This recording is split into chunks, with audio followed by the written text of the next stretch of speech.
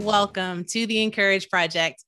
I'm Amy Fairchild, and I am so thrilled that you're here today. Here in Northwest Arkansas, in North America, where I live, it is a stormy, rainy spring day. So I will apologize right now if you pick up rain or thunder.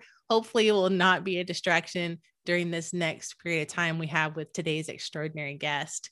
And before we dive into that, first, I want to say thank you. We crossed over 3,000 downloads this week, and I'm just so thrilled. That's probably nothing compared to some of the folks that you follow and engage with. But to me, a one-person show who has a whole lot of support and help and is growing organically, I'm just thrilled. We are sharing the Encourage Project in 17 countries, and we have more than 3,000 downloads, and we are small but mighty and growing. And I appreciate you so, so much. So continue to share, continue to leave reviews. And I know some of the podcast platforms do not have a way for you to provide feedback. So send me a note. Go to theencourageproject.com and click on hello and send me an email. Let me know what you think. Let me know if there's a guest. There's a whole place on my website where you can actually suggest future guests.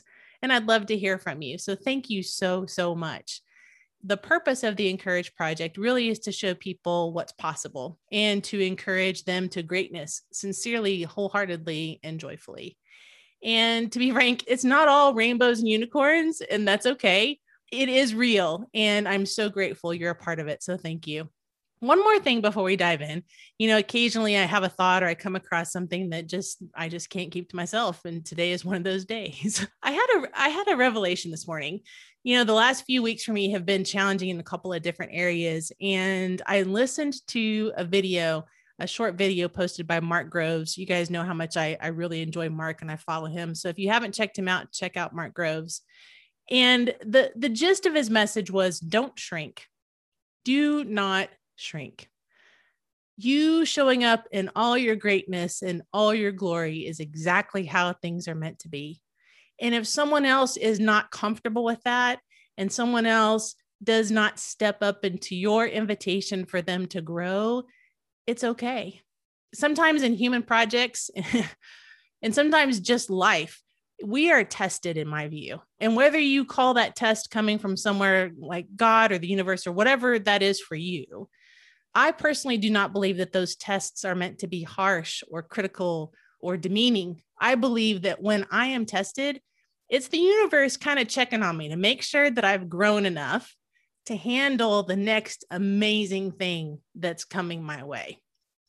And it's the universe trying to say to me, hey, if you really want this big, great thing that's coming your way, I want to know that you're going to stand in your worth. And I was like, oh, man, have I been tested in the last month. And I just wanted to share that with you because if you're experiencing something similar, I want to acknowledge it is hard and I get it. I absolutely get it. And I know this, when I hold integrity with my beliefs, when I honor my boundaries, and when I invite others to grow, I am standing in my worth. And the things that are not meant for me are going to fall away. They just do. And the beautiful thing about that is that it makes space for the great things that are coming. So friends, do not shrink. Don't do it. All right, end of that. So moving on. Today's guest, I'm just beyond excited to talk with this woman. We connected through a mutual friend, and you all are very familiar with my friend's work. Casey, who has done all of the work on my website and my brand. Kind Creative Co. is her company. You can go to my website and check out my faves. Casey Weatherford is listed there and her company is listed there. She connected me with Gayatri Agnew, which is who we're going to talk to today. And this extraordinary woman has done things that I can't even get my head around. And that's really why I wanted to invite her to share with you on today's episode. She has worked in the public sector in both government and nonprofits. And she found her way into business because she wanted to work impact at scale. That means to grow some big shit, people. She really wanted to grow some stuff. She is committed to shared value, and she believes that businesses can be a force for good in society.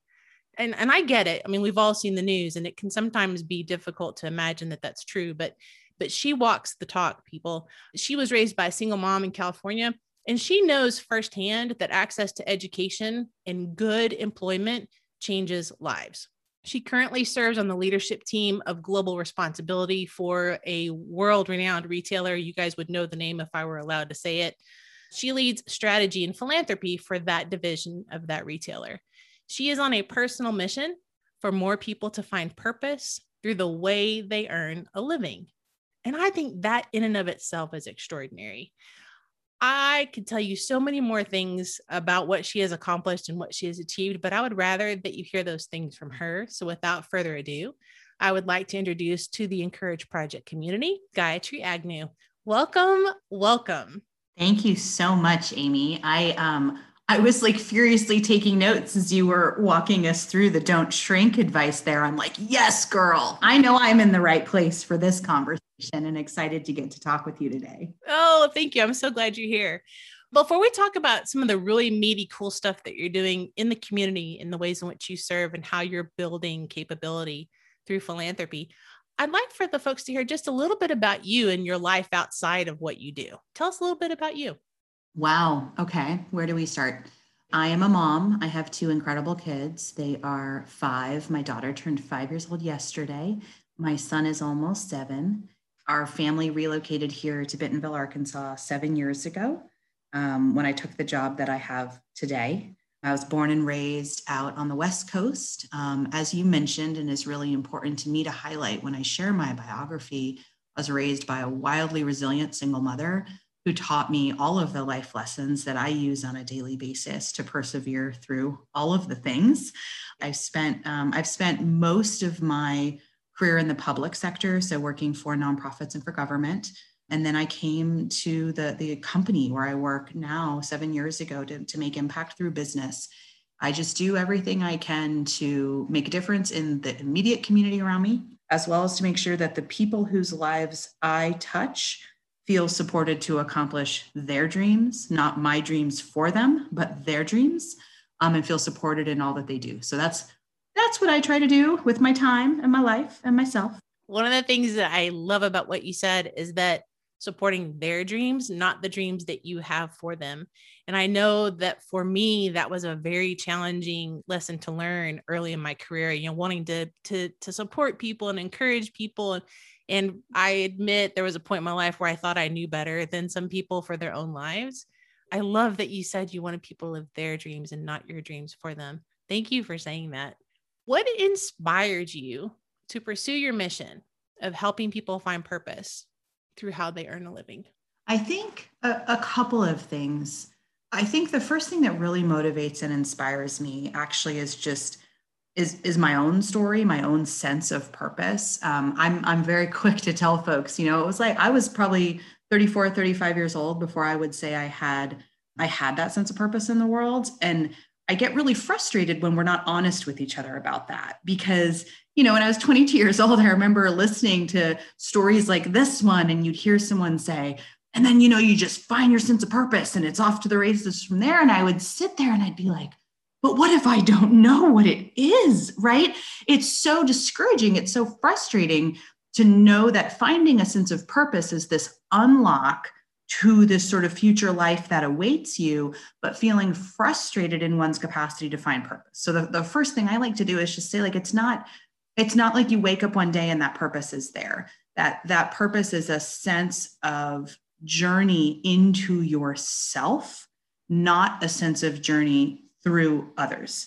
I think that you will meet people, we all meet people along the way that force us to look at ourselves in different ways and maybe even see in us things we don't necessarily see in ourselves.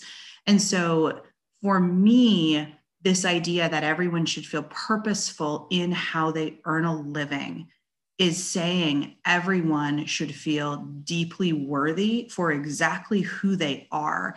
And I connect that to the language of earning a living, because you can feel a sense of purpose, but perhaps be economically insecure, right? And so I want not only for people to find a sense of purpose in how they show up in the world, how they engage with others, but also the economics of it, how you then generate a living for yourself, for your family, for those around you through that sense of purpose. That sense of purpose in work is, for everyone, it's different. Every journey is going to be different. But if you can get there, it just unlocks all of this opportunity And, you know, I'm on that journey. I'm not there. I love what I do, but I'm constantly seeking to evaluate which parts of what I do I like and why, versus just saying, you know, for years, actually for probably like a decade, I wanted the job I have now. And it is a very cool job, right? I had written it down in grad school. One day I will do philanthropy for a Fortune 100 company. And I do that today. And I'm very proud of that. But the tough thing about goals is you get to them and then you have to pause and reset them. You have to set a horizon further out from where you thought your horizon was, right? And so I'm amidst a horizon reset right now, thinking about, you know, who am I at this point? Where do I want to go? What do I want to be? But the key for me, now that I turned 40 later this year, is this sense of like, oh, it's supposed to be that way. Like, not that you just arrive somewhere and then you kind of, you know, you're like, and we're done. But that evolution, that iteration of who we are and how we show up and how we find purpose is so important to me. And I want everyone to have that. I want everyone to have that if that's what they want for themselves. Wow. There are so many nuggets in what you just said.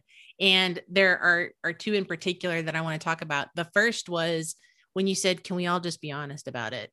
I have people who tell me I don't have a purpose. Yes, you do. Yes, you do.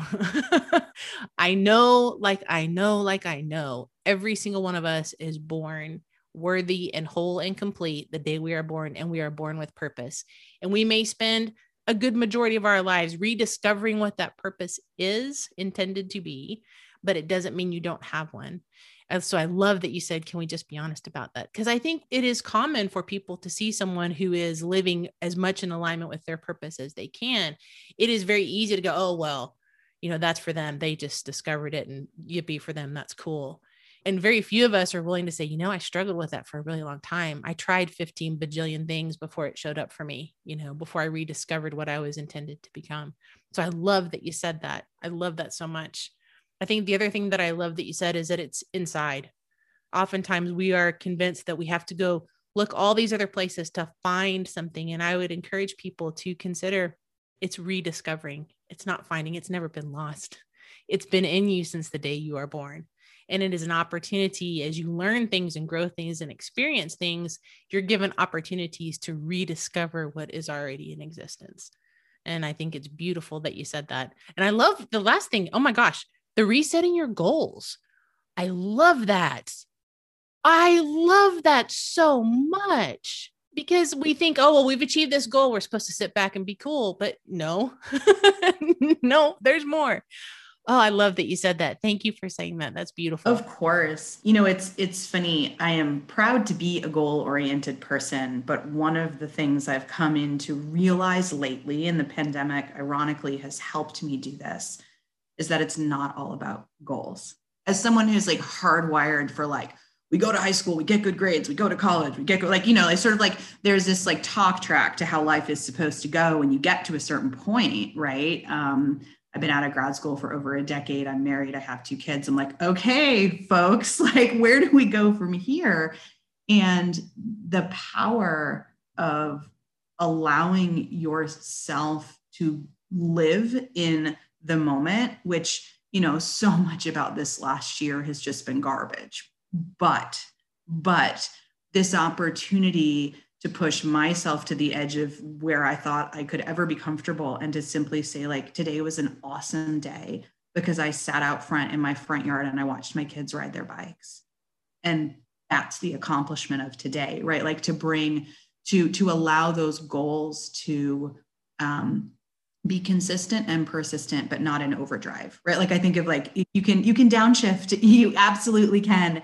And to really check yourself to make sure that part of your goals is not just where you want to go or what you want to do, but how you want to be on a day-to-day. I forgot that in my younger years for sure. I don't know if I forgot, I just didn't know it. I wasn't listening to myself enough to know it. And that's been one of my big sort of, you know, as we reemerge, I guess, as we're beginning to emerge from post-pandemic life, what are the things you want to take with you? What are the things that you learned about yourself during that time? And for sure, this sense of gratitude and fulfillment in a day, even with nothing on the list checked off, is one of the things I want to carry with me.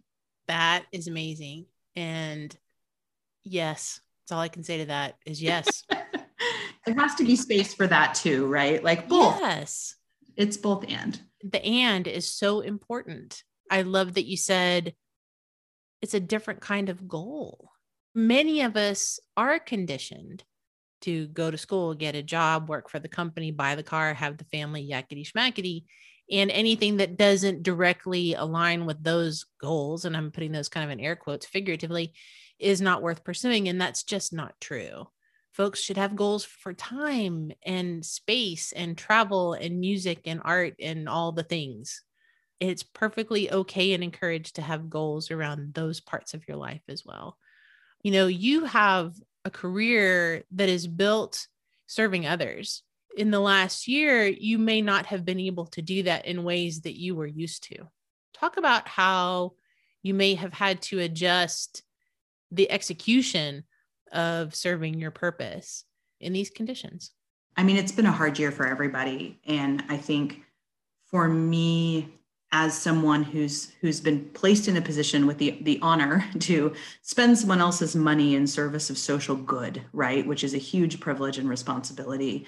The primary thing that we're trying to do, that anyone's trying to do in philanthropy, is to do good. And when all of a sudden the world is in literal chaos, right, the pandemic created chaos for our globe. It is not necessarily appropriate to be focusing on some of the long-term systemic issues you're trying to change. And so, I'm proud of the way our company pivoted and really acknowledged through our philanthropy some of the urgent needs that were just literally right in front of all of us. In the US, in that context, that meant immediate needs around hunger and food insecurity for so many American families who lost their livelihoods overnight. And I think now we can sort of look at the ways in which our social infrastructure has risen to this moment to help support folks, but we're 14 months into a global pandemic. And if we think back to last April and May, a year ago, I mean, this nation and so many families were quite literally in crisis. So, I think on the one hand, just being adaptable. I don't think that's unique to global philanthropy. I think, pivoting in how you thought things were going to go and being adaptable to the reality of what they are has defined the way the world has responded to the pandemic, and no less so defined the way that our team responded through our philanthropy. The other piece that's been, I don't know what the right word is. It's just been overwhelming, probably, is again, like my day job is social change and impact. And there's been no emotional rest from the realities that have come forward. And certainly don't dare to suggest that anyone really has had emotional rest in these last 14 months. But I think for some, I joke with friends, like what I wouldn't give. I used to work in a pizza restaurant, and I was like, what I wouldn't give to just be like pulling pies out of the oven right now. Let me just focus on that thing, because the thing I focus on at work is how do we solve a global health crisis? How do we get people back to work, right? Like the specific part that I work on is the intersection of a future of work and economic opportunity and whatever crisis or crises the world or this country may be experiencing. And so like, that's heavy. I think for me, I've had to really relearn the lesson about doing as much good as you can within the scope of the capacity you have, but recognizing that you've also got to fill your own gas tank up so you can keep driving down that road. And there's been a number of moments in the last year where I ran out of gas, got 2 flat tires, and was just on the road for a minute. Like, y'all, somebody come and help me. And the amazing thing is somebody would, right? Like, and that's the thing about being open to and accepting of the humanity and support of people around you, is somebody will show up. And you may not recognize the offers of help as help, but they are, right? Or support. I made space for other people to help me refill that gas tank or change that flat tire, metaphorically speaking. And that's also been a lesson for me, because I'm not great at that. I needed that. I couldn't have survived the last 14 months without that. It's interesting that you mentioned that particular dynamic of the pandemic. I had a very similar experience. I live by myself and I work from home. So the work from home thing in the pandemic change was no big deal for me. What was an extraordinarily big deal was being completely disconnected socially. Living alone already is something that a person has to practice, but then removing an opportunity to connect with people outside the home was really challenging. And so, to your point, finding ways to ask for social interaction without feeling like all the things I'm needy and all the things, right? That was an interesting lesson for me to learn as well. And one of the things that you said that I thought was really important for people to hear, and I don't think any of us could ever hear this enough, is that it is very difficult to serve anyone if you're not serving yourself. If you're not taking care of yourself and filling up whatever needs to be filled up for you, it is very difficult to give something that you simply don't have. That's right. Yeah, but that's an easy one to forget. And I will be the first to stand up and say, in all of the things and the ways I'm working on myself as a leader, running myself quite literally into burnout, crashing, burning, and getting up again a few days later is not a pride point, but it's one of those things where, like, you see it, you recognize it, and then you say, how do I, in supporting and leading myself, slowly change that over time? So on that journey, that's a pre-pandemic condition for me. And I think the pandemic was a horrifying and also helpful reminder that exactly what you said, Amy, we have to take care of ourselves, and the urgency of the things in the world that need to be addressed, they require that you have the strength to address them. We want to work so hard and so fast and so furious to fix whatever is broken immediately in front of us, but it is actually a worthless effort without making sure you have the strength to run the marathon, not just the sprint. That's what I kept saying to myself during this time, and still thought, like, month 2, month 3, month 4, surely we're toward the end of this. But I've always used that frame of it's a marathon and not a sprint, that I find those moments of pause and quiet and rejuvenation. Rejuvenation's my favorite word. I'm not wild about self-care, like nothing again. It just conjures up images of things that don't often find their way into my life. But rejuvenation I can get behind, right? Like, what fills back up, what gives you energy again to keep going. It's funny that you say that, because I actually kind of agree with you. The phrase self-care almost feels overused and inauthentic to me. And that's why I don't use it too often. I agree with you. What does feel good is replenishing energy and rejuvenation is a great word. I realized as you were talking about that particularly in the United States and somewhat in Europe, I've done a lot of work with folks in Europe. There seems to be this badge of honor, and we equate success with crashing and burning. We equate the harder we work, that's success. We're burning 80 hours a week and that's success.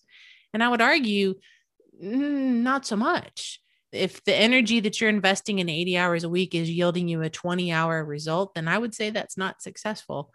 Well, what do you think? The way you're asking that reminds me of the moment in time we're in, which is this question about what does work look like, and how do you prove you've done it? And is it that you clocked in for 8 hours, or is it that you produced 8 hours worth of outputs or results or whatever? And, I think, first of all, every single job is different. Every job is I work in this space, so I think about future of work a lot, and every job is a collection of tasks. And those tasks take wildly different amounts of time to do based on your capacity as an individual to do them. And I think in a lot of ways, the ability of someone to do a task based on their 20 years of experience doing that task in a fraction of the time it takes someone else to do the same task should be something that's actually celebrated. But instead, we've sort of built this culture where, exactly as you described, like, we prove our worth based on how hard we're working and on showcasing that we are working hard. When in fact, my hope for all of us would be that we showcase what hard work looks like by the impact that we can drive and create in the world around us. And there's so many different kinds of work, for the incredible people that watch my kids while they're at school on a daily basis, their teacher or their early learning educator. That impact looks like the growth of the children in their school, right? Like, for me, one of those metrics is the grants that we make, but another way to measure that is how our grantees feel about the work that we do. And so where I wish we'd focus our energy is around why the work matters and what the impact or the outcomes of the work actually are. And those are actually mostly human measures, right? How did you feel? Did you feel better as a result of that intervention or that engagement with that person, with the example of the teacher? So yeah, I have pretty strong feelings about that. I don't always role model it tremendously, but I definitely try to work hard and play hard. I try to be really proactive in sharing with my team when I'm taking off in the middle of the day to do something for my kids or my family, to be, to just really showcase that whole life, not the work life, family life, but the whole life. It's only one life. And so to not bifurcate my sense of who I am based on what kind of task I'm doing. Taking my daughter to the doctor is just as important for my life and community as is accomplishing a work task. Even though I am formally compensated for my my day job, we've misplaced a bit of that value. Sort of how we value what people do. All of it really matters. And again, I said at the beginning, I want to make sure people can live their purpose and earn a living as they do.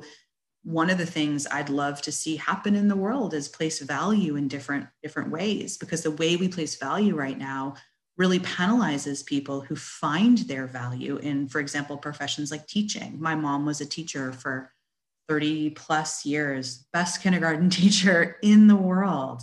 She was never well compensated for her work. And that's, she was able to take care of my sister and I, but I, in my mind, how people earn a living and how they're compensated for that living is actually a reflection of our community and our society's values, not economic sort of worth. Yes. And yes, it's fascinating to me that those values then become, unfortunately, in some ways, accepted as truths. I think there are a lot of people who feel powerless to affect that change. One of the things that I would encourage folks, you've mentioned it a couple of times just in this brief time that we've been talking, that aligning purpose with what you do to earn money are really powerful things. And I agree with that. And also I would add that sometimes a person's purpose may not in its entirety generate income. For example, my purpose on this earth, and I know it to my soul, is to encourage people. Well, no one's going to pay me to encourage them necessarily in that very simple context. However, the way I encourage people shows up in the kind of leader that I have been in corporate America, in the kind of leader I am in my community, in the way that I coach my clients. And so helping people understand that it may not be your entire purpose that is applicable to driving income for your livelihood, but you absolutely can leverage parts of it, if not all of it, to make that successful, I think is really important for people to understand. And I appreciate that you are dedicated to helping people understand that. I also think, people often ask me for advice, right? I work in CSR, corporate social responsibility at a Fortune 100 company. And I get a lot of folks to reach out and ask me well, how can I do that too? And my first piece of advice is actually always sounds a little bit funny, but it's not, don't do this. Which part of a business, which part of a core business are you good at, right? Especially, I'll pick on the finance and accounting majors. If that's what you're good at and that lights you up, you can still have purpose through doing that well in a number of ways. First of all, you're going to get to make a ton of material decisions in how you do that job that can impact how your company shows up in the world. I don't care what level you're at. It's not about being at an executive or senior level. It's about being able to engage with others and sort of ask tough questions, be curious, push folks to redefine expectations and assumptions. The other way you can find purpose in that, I used to work in a career center out at Seattle University where I went to school. I would always say to students, that were interested in, for example, nonprofit careers or government, I encourage you to do that. That's what I did. But make sure that's the work you want to do. For example, I remember we had a lot of students that went on to work at Boeing who had scientific backgrounds, but would say but I really want to make a difference in the world. And I would offer to them well, you've got this incredible education from this incredible school. You've got a clear career path into this aerospace company, and you're going to earn a good salary, right? So could part of how you live that purpose actually being on a nonprofit board and helping that organization of an issue you really care deeply about make impact in the community? So I think we get unintentionally myopic about what it means to pursue purpose versus holistic about purpose being all of it. I have dear girlfriends for whom they would say their purpose is how they're raising their kids. That's brilliant and beautiful, and they should do that, right? So I think what I don't want folks to hear is either of the extremes, that you cannot earn money pursuing your purpose, or that you have to earn money pursuing your purpose, right? But finding that balance between, and being honest about that balance between, that there are certain things people love to do that may or may not ultimately become an income generating stream. Doesn't mean don't do it, but be realistic about the fact that someone's going to have to put a roof over your head. How do you balance that with intention and just like eyes wide open to the choices that you get to make? And those aren't good and bad choices. I just hope for everyone that they're intentional choices. Intentional choices. I think so many people feel like choices are actually pushed upon them, that they don't have choice. And by accepting that thinking, you've actually made one. Don't get me wrong. I know there's a lot that feels like we don't have control over it, but I think part of knowing your worth in the world is also connecting to your own agency. There's nothing that happens in your life that you don't have agency to impact eventually, right? Like, can't do it right this instant, perhaps. I know for me, this journey of agency, like I'll just, use a specific example. So like my parents divorced when I was young. My mom did an impeccable job raising my sister and I, but we just, we did not have a lot growing up. And I would say like our family, we weren't well connected, right? Like there's a lot of folks who I think whose families are able to open doors for them. And my family gave me all the love and support in the world that I needed to thrive, but not necessarily to open doors. And I thought for so long that was a huge impediment to me being successful. And then it was like something just clicked for me. And I was like, or I could ask for the help that I need, right? Like just because it came to me in a different way doesn't mean I couldn't access it. And so it was like a light went off around agency. And I remember it happened in college when I was an undergraduate. And I just started asking these professional women around me, these women that I looked up to. Some were professors. One was a internship advisor that I had met. Like I'd never bought a suit. I didn't own a suit. I didn't know. I'd never been to like a fancy dinner. I had no idea like which fork are we supposed to use? And so it was like this light went off where instead of feeling a sense of shame or embarrassment or lack of worthiness for not having what felt like these core skills for how I engaged in society, frankly, right? In rooms with powerful people, I just started asking for help. Will you help me with that? Will you teach me that? Will you show me that? And that is such a powerful unlock. And I'll tell you what, nobody said no. They were all like, of course I'll help. But absolutely. Come with me on Friday. We'll go to this dinner I was going to. And in some ways, I think it probably ended up opening more doors than if those doors had been opened for me by aunts and uncles who were in, professional roles.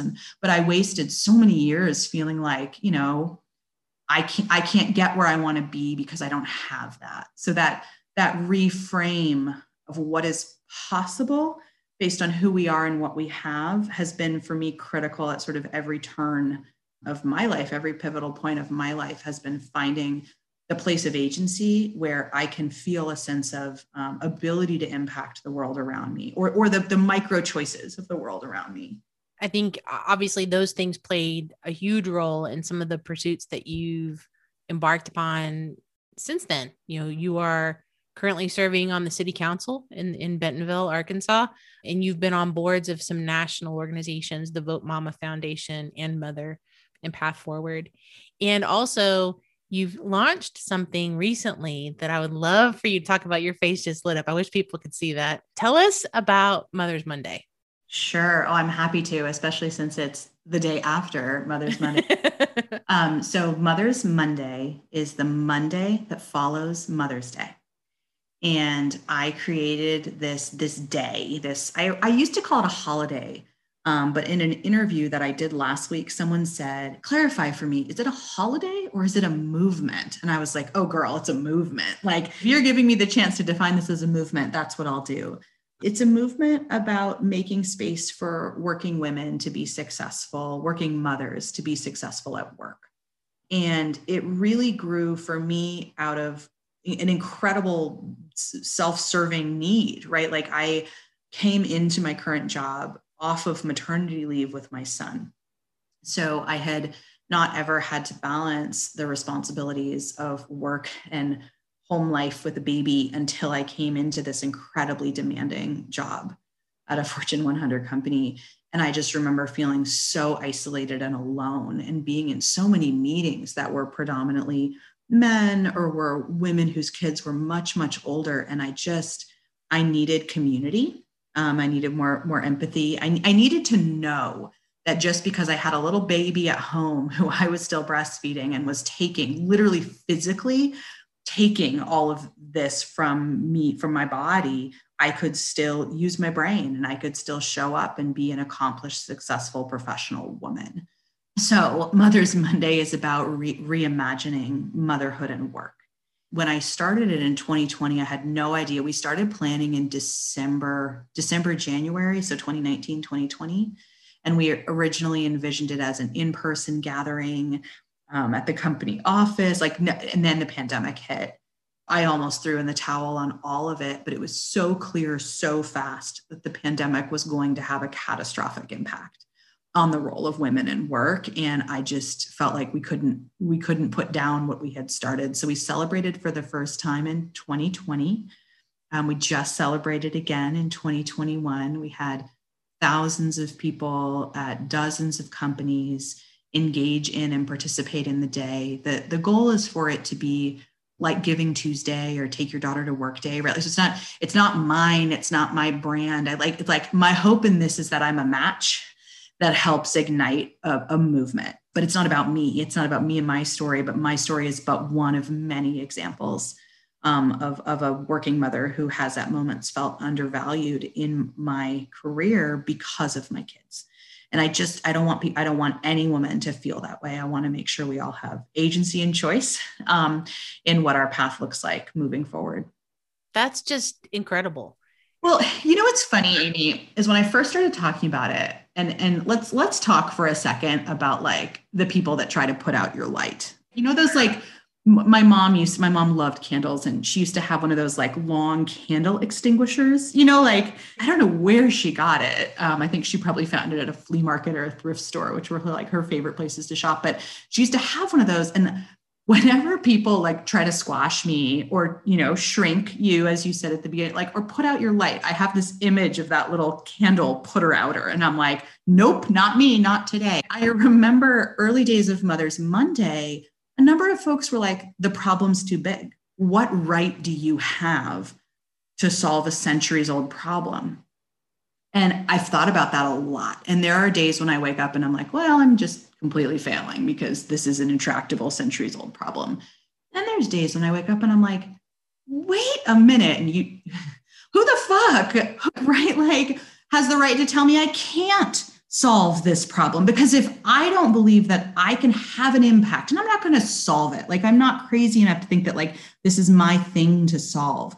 But if I give up because it's too hard or the problem's too big, well, then we're really screwed for the future, right? Like, so this way of thinking that because the problem is big means we shouldn't work on it, to me is like, that's how we end up where we end up on so many issues, because we don't push and we don't move forward. So no, I don't think I can solve the centuries old problem of women in work and mothers in work, but I think that I can reform corporate culture to support mothers in specific, new and creative ways that helps moms that work at corporate companies feel less alone and isolated. And that's a part of the puzzle that we put together. And for those listening, I dropped an F-bomb, but Amy kind of challenged. She was like, swearing's allowed, although no one's ever dropped that particular, but that felt like the right moment for it. So fuck yes, it did. I hope that's allowed. You can doubt yourself still, but don't let anyone else extinguish an idea you have because it sounds too crazy. Absolutely. Absolutely. When we talk about human projects, so what you have been talking about are your own human projects. Philanthropy, and particularly Mother's Monday is one of your human projects. When we talk about human projects, there are 3 buckets of work. There's plan, act, and reflect. And you obviously are a good planner. You obviously take action. I'm curious to know, what role does reflection, and further, what role does celebration play in your success, in your centeredness as a human? Talk a little bit about that. So Mother's Monday is a particularly interesting example because I had a bunch of folks sending me notes yesterday and they were like, good job, like, way to go, congratulations. And I appreciate that, but this isn't coming from a place of humility. It's actually coming from a place of the impact I want to drive is not about my congratulations. It's about the random people who I had never met that celebrated Mother's Monday yesterday. And so one of the things I did in the context of your question and of reflection is I trolled our hashtag pretty well across, so hashtag Mother's Monday, over social media, and found posts of people that I didn't know. I was not connected to. And even some of them I was like, well, maybe that's a friend of a friend of a friend. But just this idea, right, that someone who I didn't know could wake up and see the potential of the impact of this movement and share his or her own reflection about how that work will impact them personally. Like, it gives me chills. That's what I'm trying to create. And so I did take a little time last night to look at some of those, to read some of those. I'll do it again this week and probably the next, because that's the way that I've judged my success on this movement, which is the further away from myself that I can get, the more that I can highlight and spotlight other women who are willing to share their stories as I shared mine last year, like that, watching that sort of fire catch and watching that impact move beyond me being at the center of it to me being an observer of it is very powerful. I also, I've done this wildly imperfectly in the pandemic, certainly threw a little bit of a wrench in it, but I have sought to take a day each quarter that is just like I guess it's a me day, but what I mean by a me day is time and space to reflect on where I am, what I'm doing, not just around impact, but just like, how am I feeling? What am I proud of? What am I not so proud of? What are the ways I've shown up for my family or my colleagues at work that feel really good, or that I'm like, man, I hope I don't have another day like that, right? So just this space for reflection. And it's hard because it's sometimes hard to plan that. I will admit my refrigerator mostly gets cleaned on reflection days. Not that I'm not cleaning and thinking about it, but like you can't just turn that on. I think it's not like you have to be in the right mindset for it. But I have this beautiful porch at my house and I sit out there in the early mornings and will often journal. I'm a deep believer in the gratitude journal, and that can be, once yearly or every day, whatever works for you. But if you are someone who is seeking purpose and you don't pause to reflect on and be grateful for, right, the way the rain sounds as it hits the porch that you're sitting on, or the incredible human that your daughter is becoming, or right, like whatever it is, you will not get where you need to be because you won't see what's happening immediately in your life.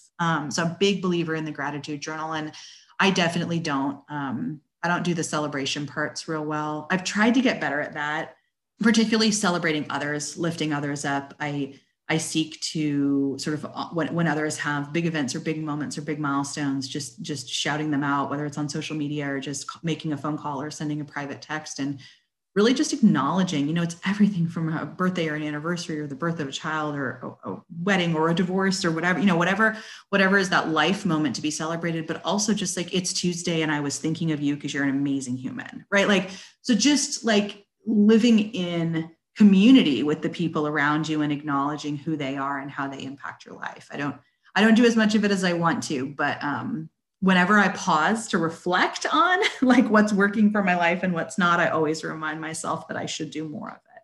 Oh, I love that. That's perfect and beautiful. And that feels like a really good place for us to kind of wrap up today's episode. So what is if there's anything, one thing that you'd like to share with the community that perhaps we haven't touched on. Is there anything? Yeah, I think the thing I'd love to share, similar to the challenge of finding one's purpose, is the challenge of making space for everyone to be successful. It took me years to realize that the success of those around me, particularly my girlfriends of the same age, ladies, I'm talking to you, that their success does not pull away anything from my success. And in fact, like, we're friends. So, it only shines a light brighter on me, I guess one could say. And I like to admit that I have not always held that orientation, but I have come to really recognize that it does not serve me and it does not serve those in my community. And so, like, I live into that jealousy sometimes and use it as a way to say, like, man, like, I can't believe she was able to do that. And then instead of holding on to that energy, like, flip it around and say, Amy, I can't believe you were able to do that. That's incredible. Because a lot of times what's behind what starts to bubble up and feel like jealousy is actually pride. Like, if you in someone else, and then what you start to do is then go after yourself for not having been able to do or accomplish or be, right? Like, so there's not a finite amount of accomplishment to go around.